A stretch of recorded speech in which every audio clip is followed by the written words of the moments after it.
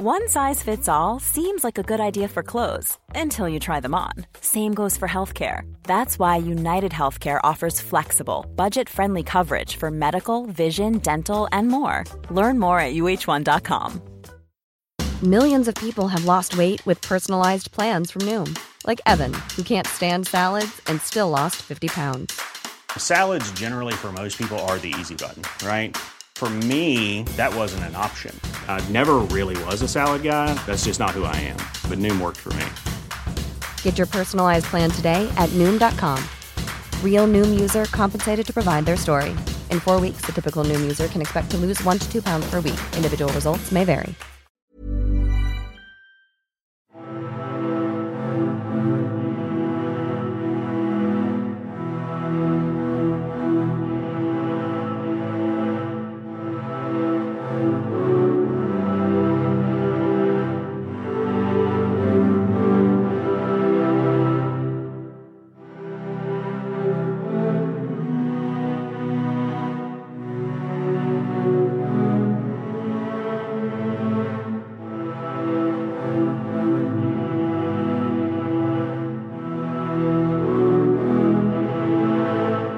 Hi there and welcome again to the Explaining History podcast. Today I want to talk about notions of social mobility and this often hard to define idea of the American dream in the immediate aftermath of the Second World War. As we know, before the Second World War, really up to 1940, America had found it more difficult than any other advanced nation in the world to shake off the Great Depression. The memories of economic crisis and depression were writ large in the American psyche, and there were all sorts of acute anxieties at the end of the Second World War that America might indeed go back into depression. The standards of living that American people achieved in the mid to late 1940s were significantly higher than war-ravaged Europe and bankrupt Great Britain. And there was a belief that America had managed somehow to buck the trend of 20th century history, which was up until that point crisis. America represented to the GIs returning a land of opportunity. It very much depended on whether you're black or white, of course. And with the massive state intervention of the GI Bill and other huge areas of state spending, there was perfect conditions for economic boom. Not only had America captured world markets during the war, and competitors have been eliminated for at least one, if not two generations, particularly Germany and Japan, but also the fading powers of the British and the French were going to open up vistas of opportunity to America hitherto unforeseen. In the late 1940s, there was a widespread belief in the American dream, in that the American dream, I suppose, one can refer to really as social and economic mobility. Americans in the late 40s did earn more than their parents' generation had, on the whole. Life expectancy had increased, life and opportunities were more plentiful, there was greater availability of food, of healthcare, the living conditions overall for most Americans had improved, and so had wages and the opportunity to save and invest. By 1945, total personal savings for Americans were $140 billion. Beyond the simple kind of rags to riches fantasies that really not a great deal of people ever really entertain, there was an overall sense of well-being, of a society that was improving in prosperity and that was socially cohesive. It wasn't a society that was deeply egalitarian.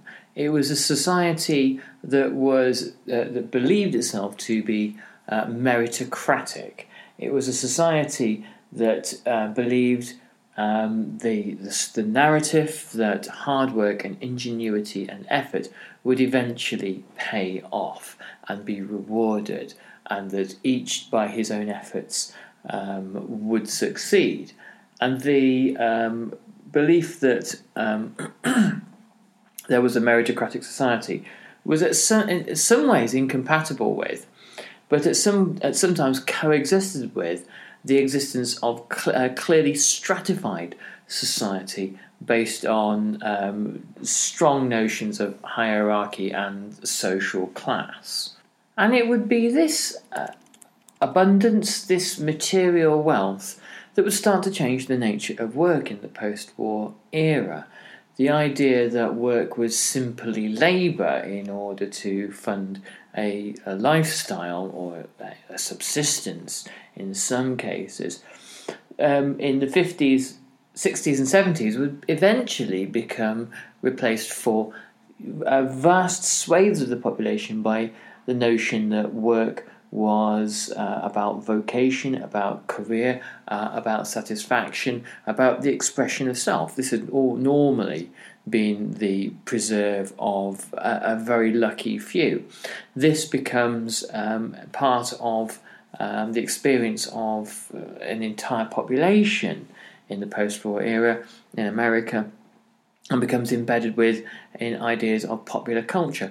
And this perhaps explains how by the 1970s and then the 1980s you get a much more individualistic culture, a much more, some might even say narcissistic culture, based around notions of the self. But in its essence, this faith in the American dream was another iteration of the ideas of the American Revolution, when supposedly fundamental change happened when the British were removed and the rule of King George III was ended.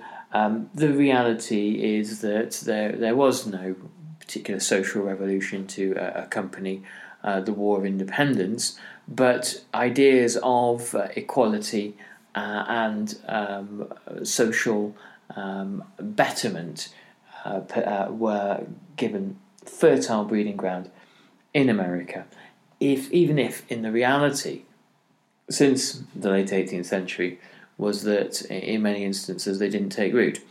They were able to take root in the post-war era in a kind of a brief historical window between the 40s and the 70s, because there was the material abundance for them to be able to do so. This window probably closed in the late 1970s, or began to close in the late 1970s, after a decade of oil shocks, inflation, rising unemployment, and social crisis.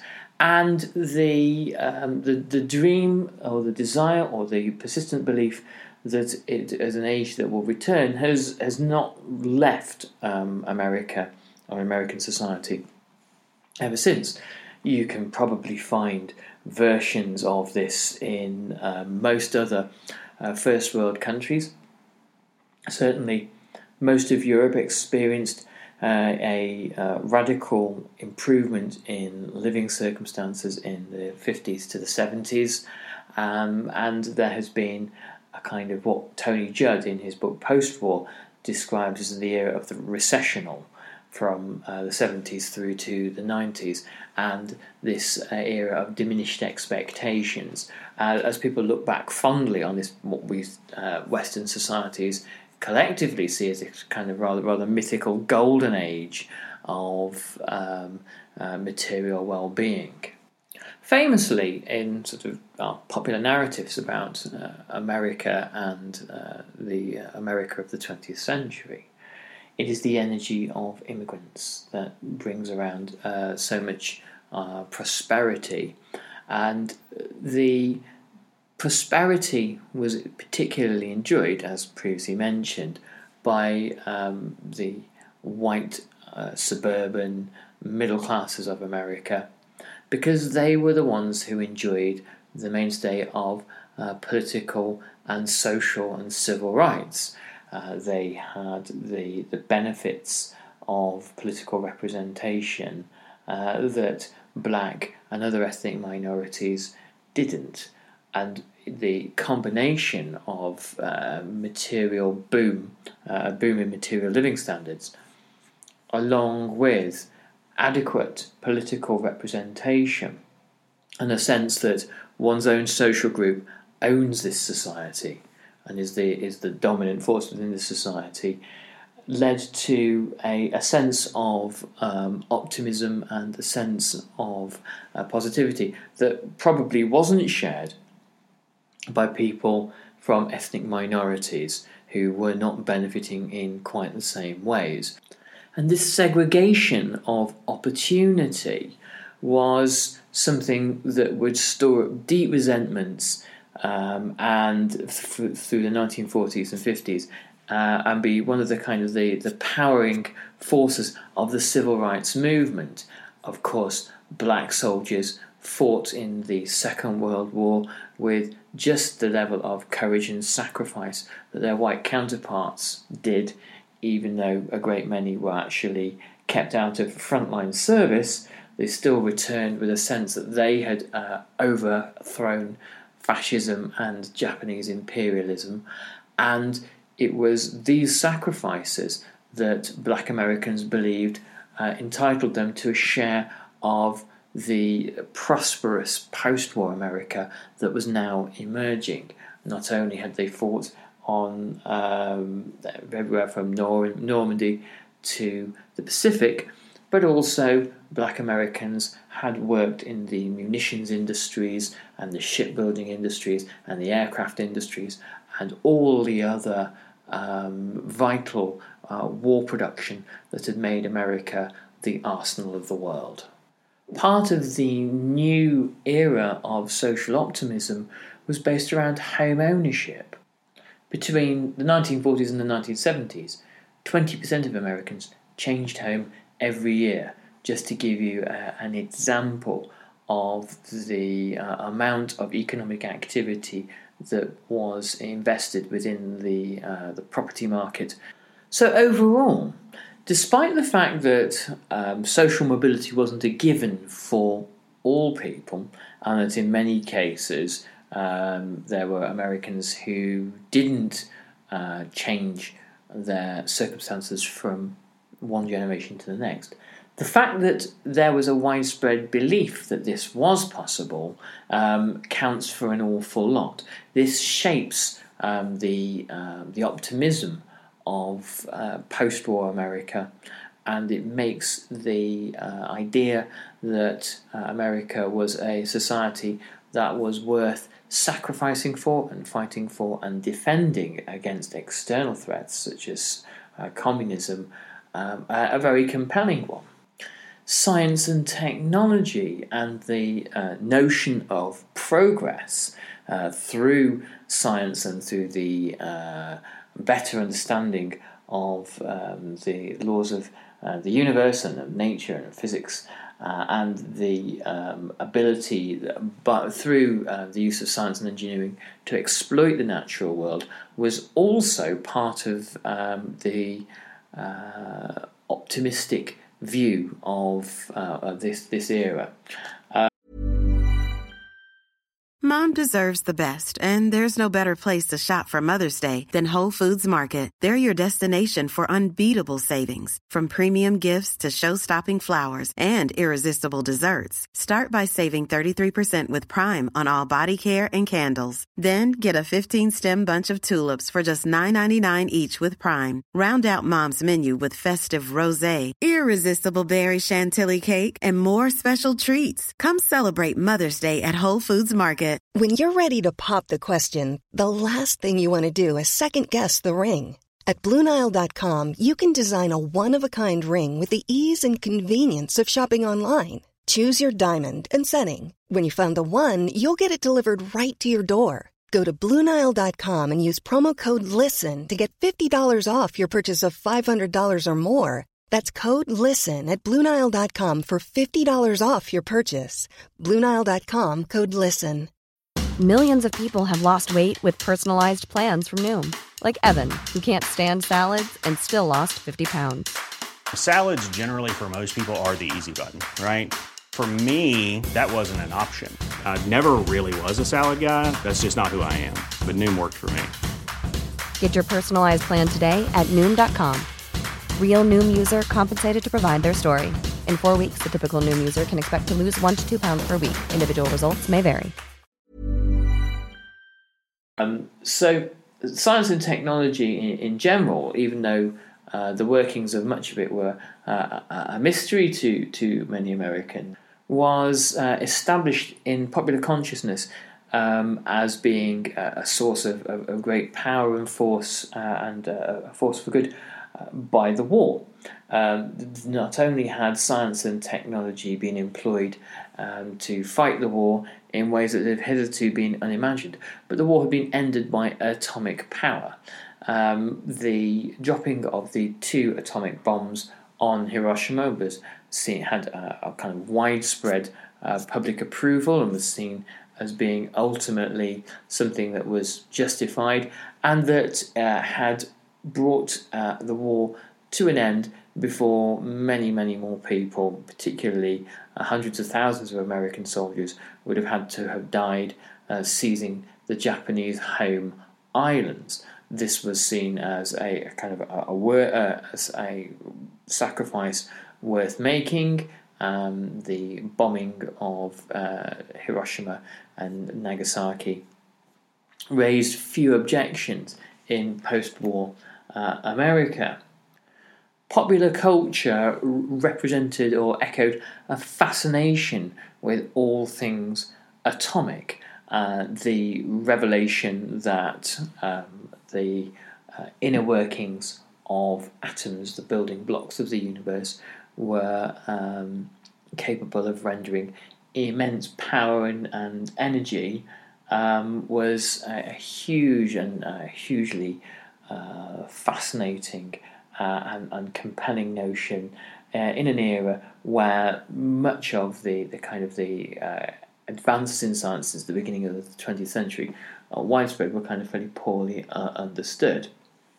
Medicine and the idea that there were panaceas now available to all diseases could be cured through antibiotics and other now easily available and manufacturable pharmaceuticals was, again, it becomes almost a kind of like an article of faith. It enables all conditions to be medicalized and treated medically, and this has profound implications for psychiatry and for the treatment of mentally ill people through psychotherapy, and the idea that doctors and institutions particularly were capable of fixing particularly the mentally ill through the latest psychiatric or pharmacological interventions. The reality, of course, is that individuals who wound up in this system often found themselves robbed of any agency, robbed of any rights, as Ken Kesey's One Flew Over the Cuckoo's Nest would tend to suggest. So overall, there is a kind of a deep faith in progress, a notion that progress is possible. It's a notion that in our times we might look back on and see as being naive or questionable, but we don't exist within the same historical context, and most of our kind of discourses, our ideas about what is true, what is not, what is possible, what is not, are socially constructed, and they are based within the set of economic and social relations that exist at the time.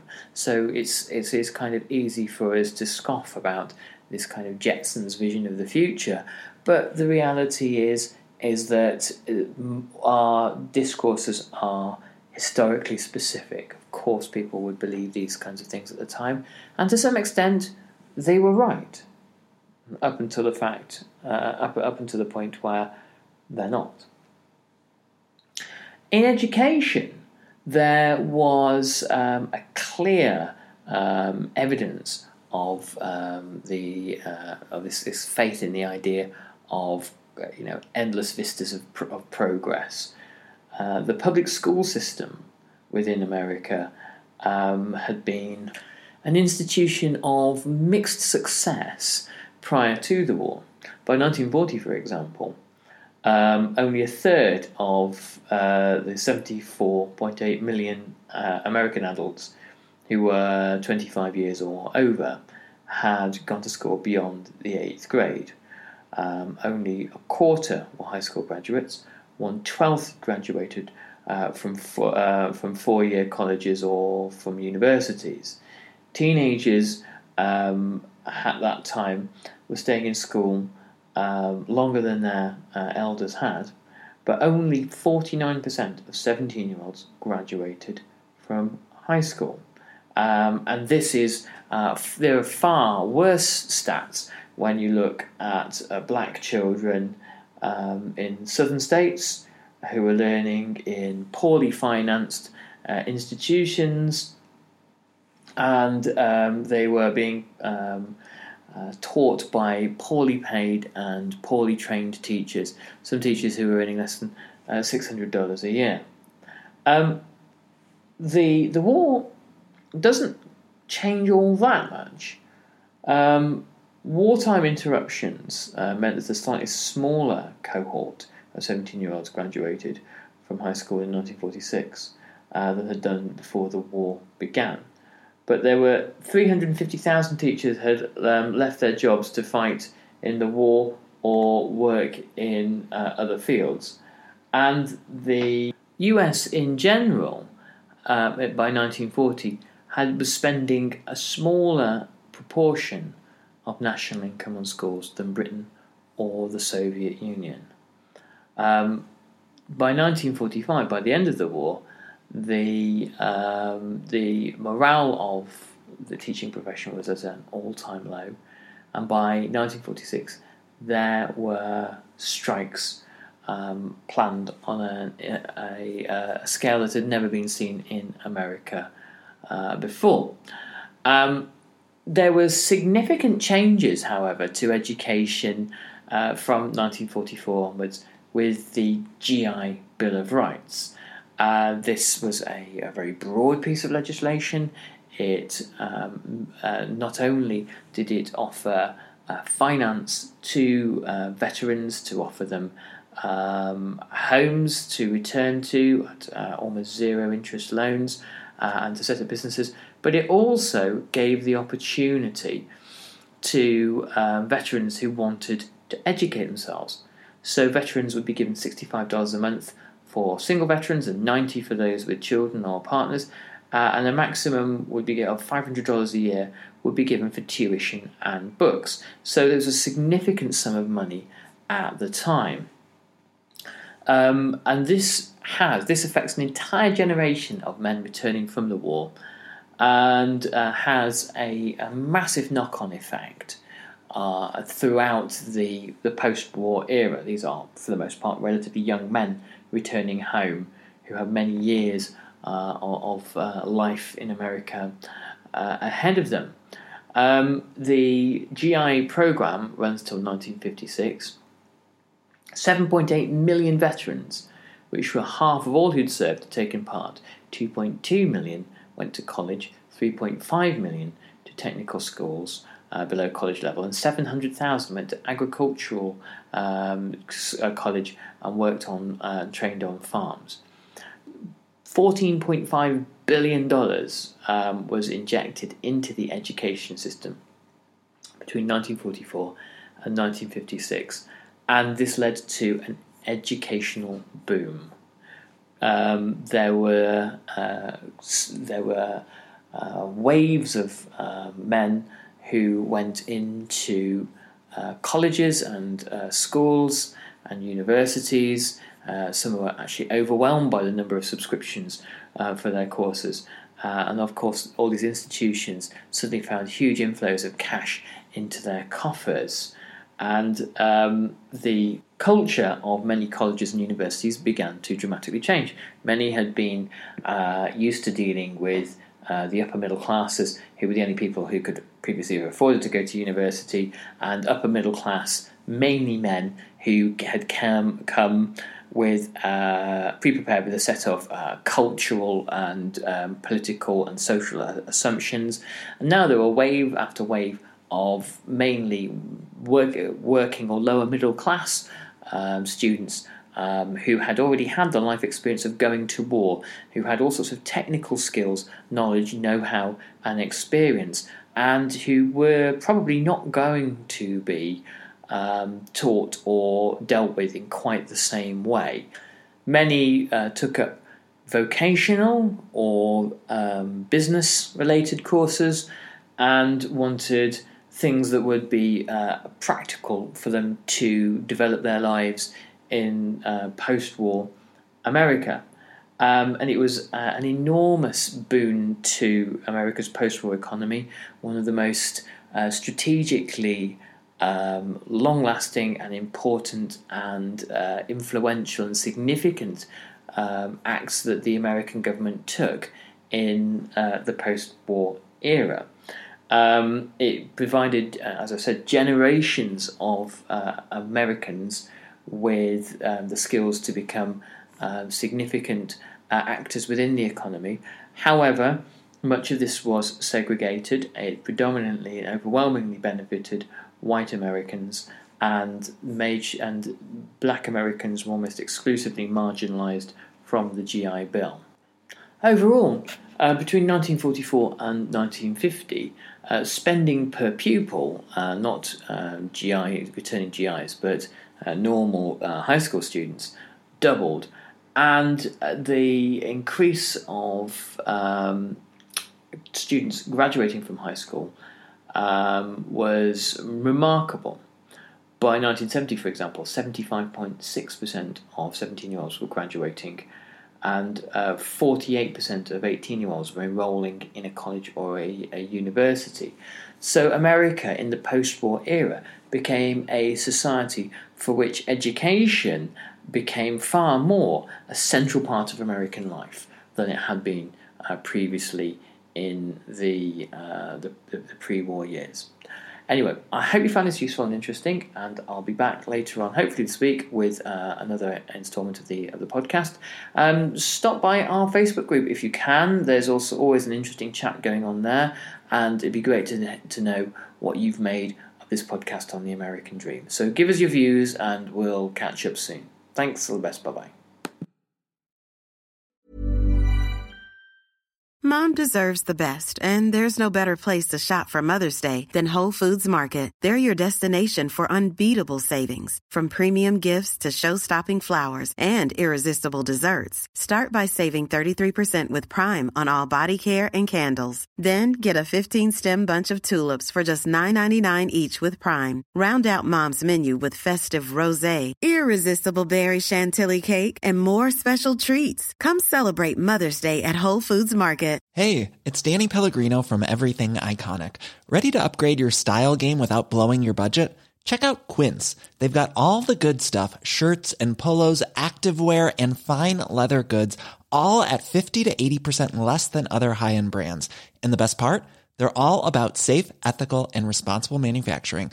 Get that luxury vibe without the luxury price tag. Hit up quince.com/upgrade for free shipping and 365-day returns on your next order. That's quince.com/upgrade.